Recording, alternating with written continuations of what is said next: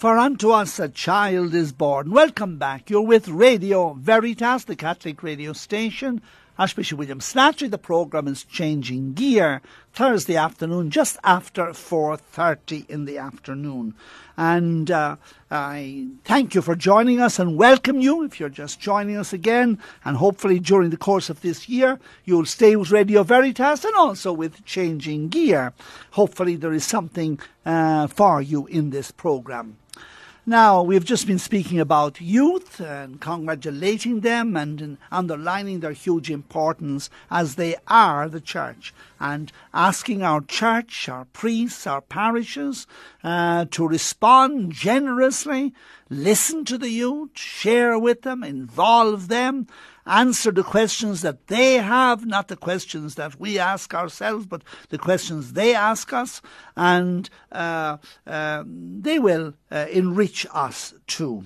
Now, another issue that we're celebrating this year is the Bicentenary. I'm mentioning it now because we're in the middle of that celebration.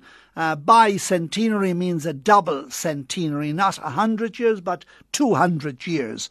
1817, 1818, the Catholic Church, Pope Pius the seventh at the time, established, that there would be a Victor Apostolic, a bishop if you like, to look after the Catholics of Southern Africa.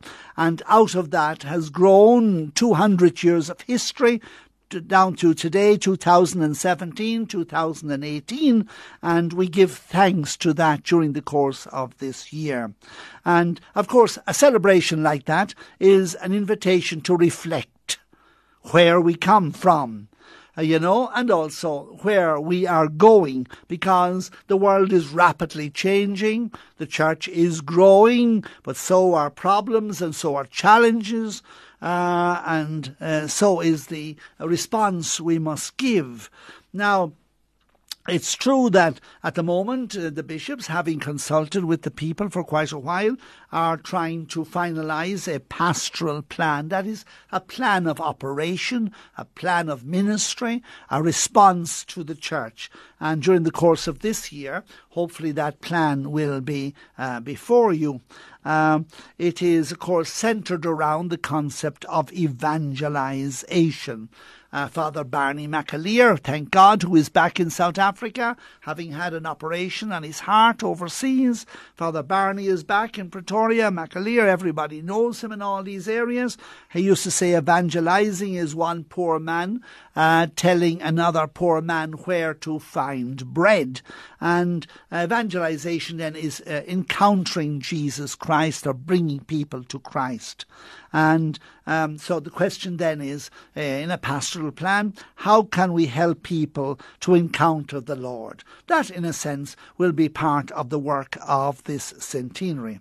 Now, the celebration which will come closest to you, to yourself, as you listen to me, will be on the 4th of February, Sunday, February 4, this year, 2018. Where will it take place? It will take place in your home parish. Each parish in the country, and there are over 1,000 of them, are invited to have its own celebration to give thanks to God for the life and presence and existence of the church in our country and in our province and parish and in our community. A programme has been worked out from the liturgical committee and sent to all priests and parishes. So you have a programme with readings, special readings for that day. There should also be an introductory letter from the bishop, which reminds me I better sit down and do something about that. Will, I suppose, underline a few aspects of the history of our local history for each diocese. The theme is taken from St. Luke's Gospel, chapter 1, the theme of the Bicentenary, Luke chapter 1, verse 68.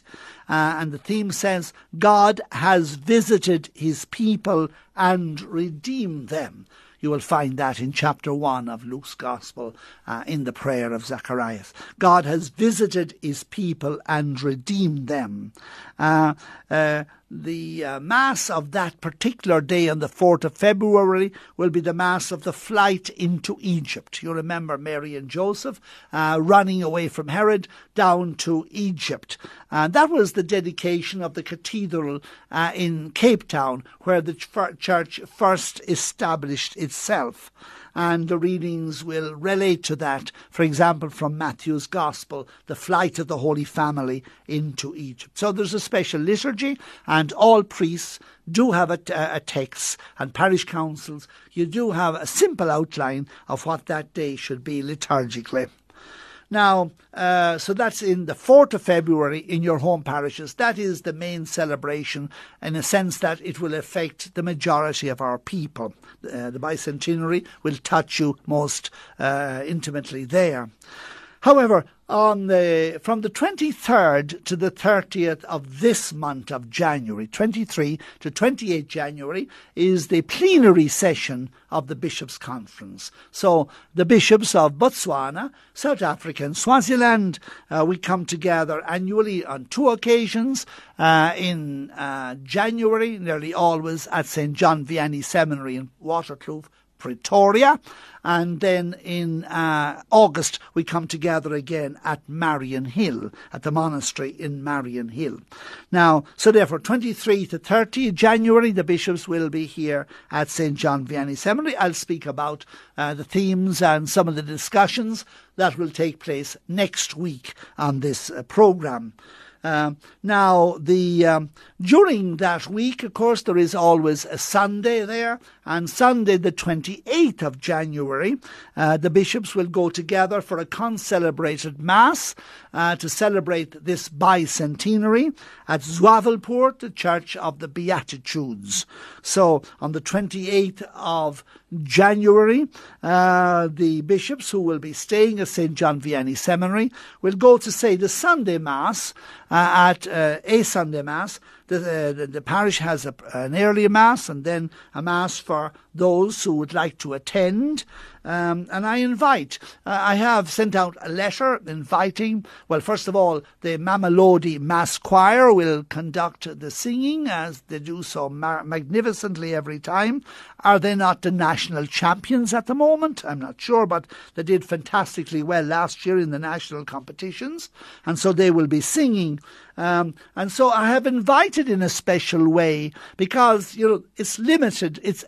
Even though the church is very, very big, it's a magnificent church, and quite a lot of people can get in. At the same time, it is also limited. And so I have invited in a special way all the executives, parish council, finance and pastoral parish council committees, and also the executives of all the sodalities in Mhlanga. And also, if you slip in there yourself, you will be welcome.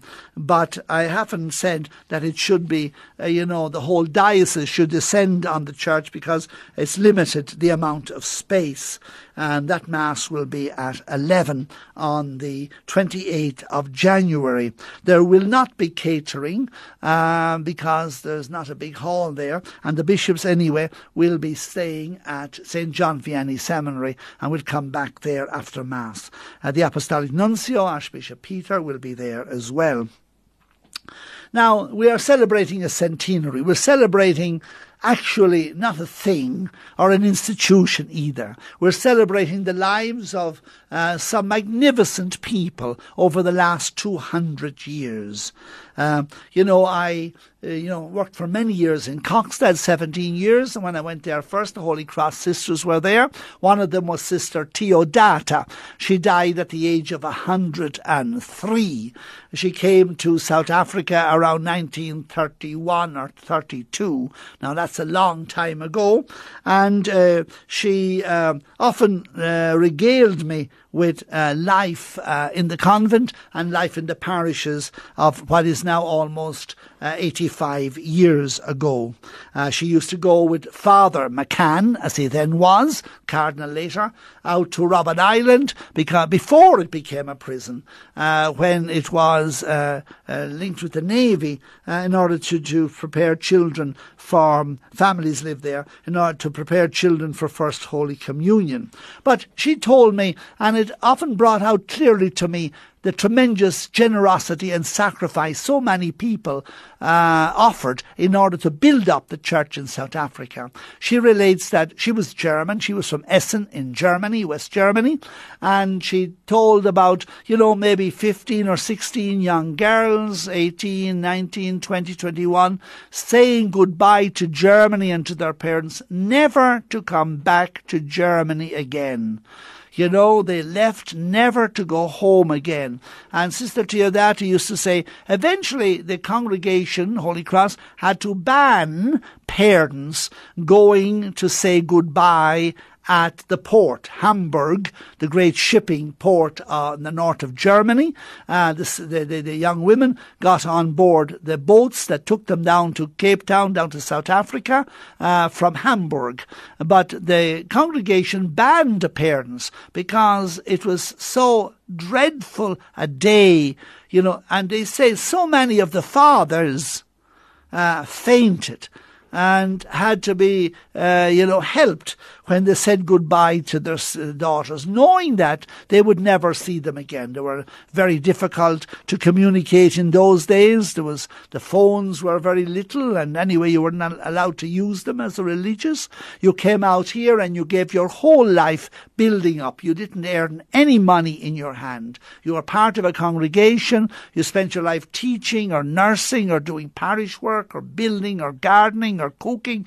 You spent your whole life at the service of other people for nothing. And it was through the work of these sisters like that and all the congregations that they were able to build magnificent schools all over the country through the labour of these nuns and sometimes priests as well. And last week, as I say, we said goodbye to Sister Mary Aquinas O'Sullivan from Ireland. She was 99 at Lady Selborne. And then 2 days later, we said goodbye to Sister Teresa Connolly, also from Ireland. She was 90 years of age, and she was one of the foundresses of the Little Company of Mary magnificent hospital in Pretoria, in Swanee itself. She was one of the founding members in 1957 of that hospital, which became, nationwide famous. I remember in Parliament, the right-wing politician Dr. Herzog made an impassioned plea to Afrikaans people not to go to Catholic hospitals. It was a danger, he said, to their faith. Dr. Herzog said, do not go to Catholic hospitals. Afterwards, a journalist asked him, well, doctor, why then is your wife at the Little Company of Mary Hospital in Pretoria while you are in Parliament condemning Catholic hospitals? And he was embarrassed, of course, insofar as he was capable of being embarrassed. He said, well, my wife had an extremely serious operation, and the specialist told him that she either goes to the Little Company of Mary Hospital in Pretoria, or we will not be our specialist or doctor anymore, because that's the best aftercare hospital in the country. And so I was just looking, I was preaching at Sister Teresa's foundress, one of the foundresses of the Little Company of Mary Hospital in Pretoria, and there was about 15 people at the funeral, most of them sisters and religious. And, really and truly, when one of these singers dies here in South Africa, there seems to lower the flags to half-mast nationwide.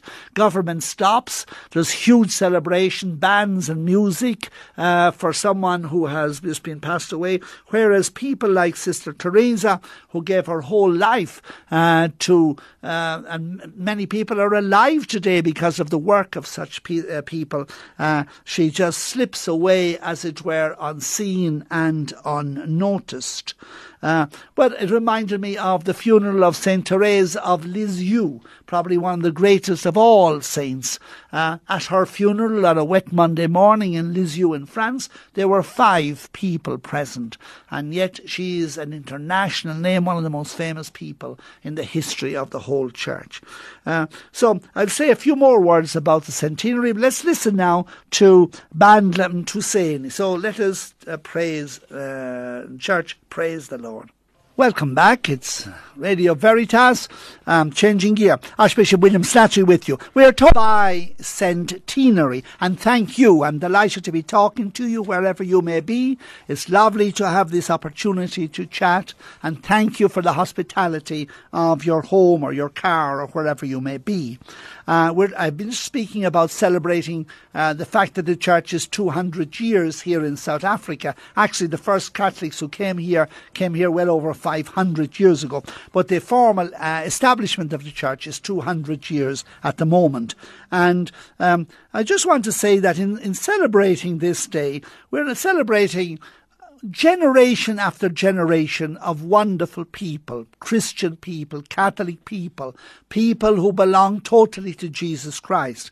And it's not only celebrating people like Blessed Daswa, who was a wonderful martyr of the faith and a saint of the church, or Joseph Gerard, or even now Domitilla and Danny Hyam, wonderful people who've established so much care for the handicapped and the needy. Yes, we celebrate them, but I would just like to underline also the laity of our country, your parents, your grandparents, your great-grandparents, those who by their labour, by their finance, by their faithfulness to the church, by the sacrifices they made to send you and your children or your ancestors indeed before you, send them to Catholic schools and hospitals, made it possible for the church to do what it did.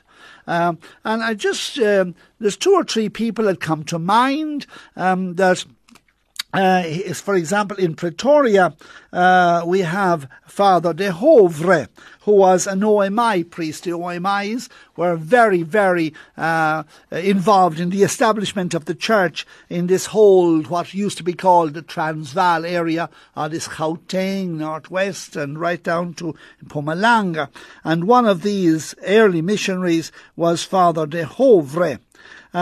So he began, the Holy Cross Sisters had arrived at Bantuli in Pretoria in 1916. Father de Hovre began his zealous work at this mission, Bantuli, which is just there at Rebecca Street in Pretoria, and which is which in the beginning he cycled out every day. But he soon took up residence in a small room, formerly used by the sisters as a laundry. It was only 10 feet, 3 meters square, with a lean-to which served as a kitchen, and where he lived for over 12 years. In the summer months he rigged up a bed on a nearby tree. Those were happy days, he used to say, and endless crowds of people, African people, found in him a friend and a helper. And one evening on returning home, Father de Hovre found a deputation sitting around his dwelling. They had come from the Wild to find the true church in Pretoria, they said. And after a few days' search, they were directed to Bantuli, and there they met Father de Hovre. And it was on the feast of the Epiphany, just now, as you were, in 1921, and Father saw in this coincidence the hand of God. His bicycle came into use again, and several times he made the journey to the Wild and visited the people. In due course, a stone church was built by one of the people, and Bishop Cox of the time came to bless and open the buildings dedicated to the Most Holy Redeemer. A rondavel built behind the church was used by Father for his overnight stays until the first resident priest, Father Van Hecte, arrived. His was to be a very brief stay. 2 days after Christmas, he went down to the post office and dropped dead at the very doorway. The Sisters of the Most Precious Blood from Marion Hill came to the Wild, but they also did not remain long, as it was felt they were too isolated from their other communities. The Holy Cross Sisters took over in 1929. In the course of time, the Wild became a centre for several other missions, but today, under the Stigmatine Fathers, there has been an even greater development along that beautiful valley. In fact, the Stigmatines have expanded the work all over the northwestern deanery of our archdiocese and done fantastic work. And there Father Hovre lived out his life. He was, in fact, to die very young.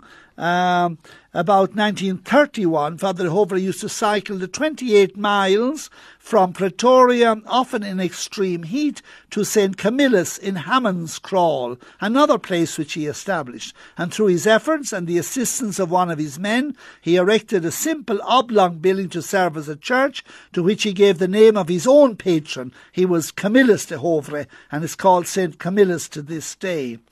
And in between his other obligations in Bantuli, he would spend a few days in Hammond's Crawl, often with no other sustenance than half a loaf of dry bread and a small bag of peanuts. But the mission developed, a small school was started, and Father's one and only visit overseas for leave enabled him to collect funds for development. For a few months he gave himself the luxury of a motorbike, but he soon returned to his old bicycle.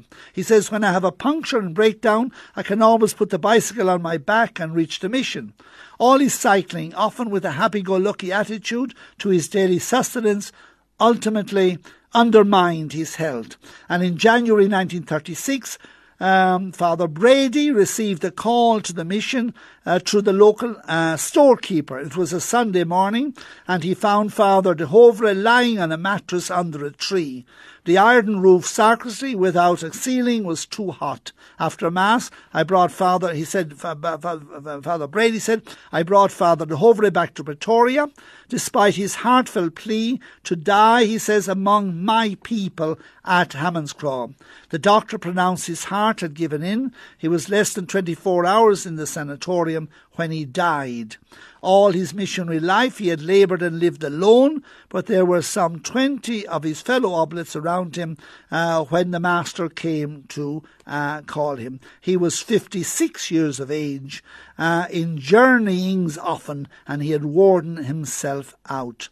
A few days later, when he was buried in Pretoria, his African people wept and stayed on till sunset at his graveside. They had lost a father and a founder. So this is the kind of person we celebrate when we celebrate the centenary of the church.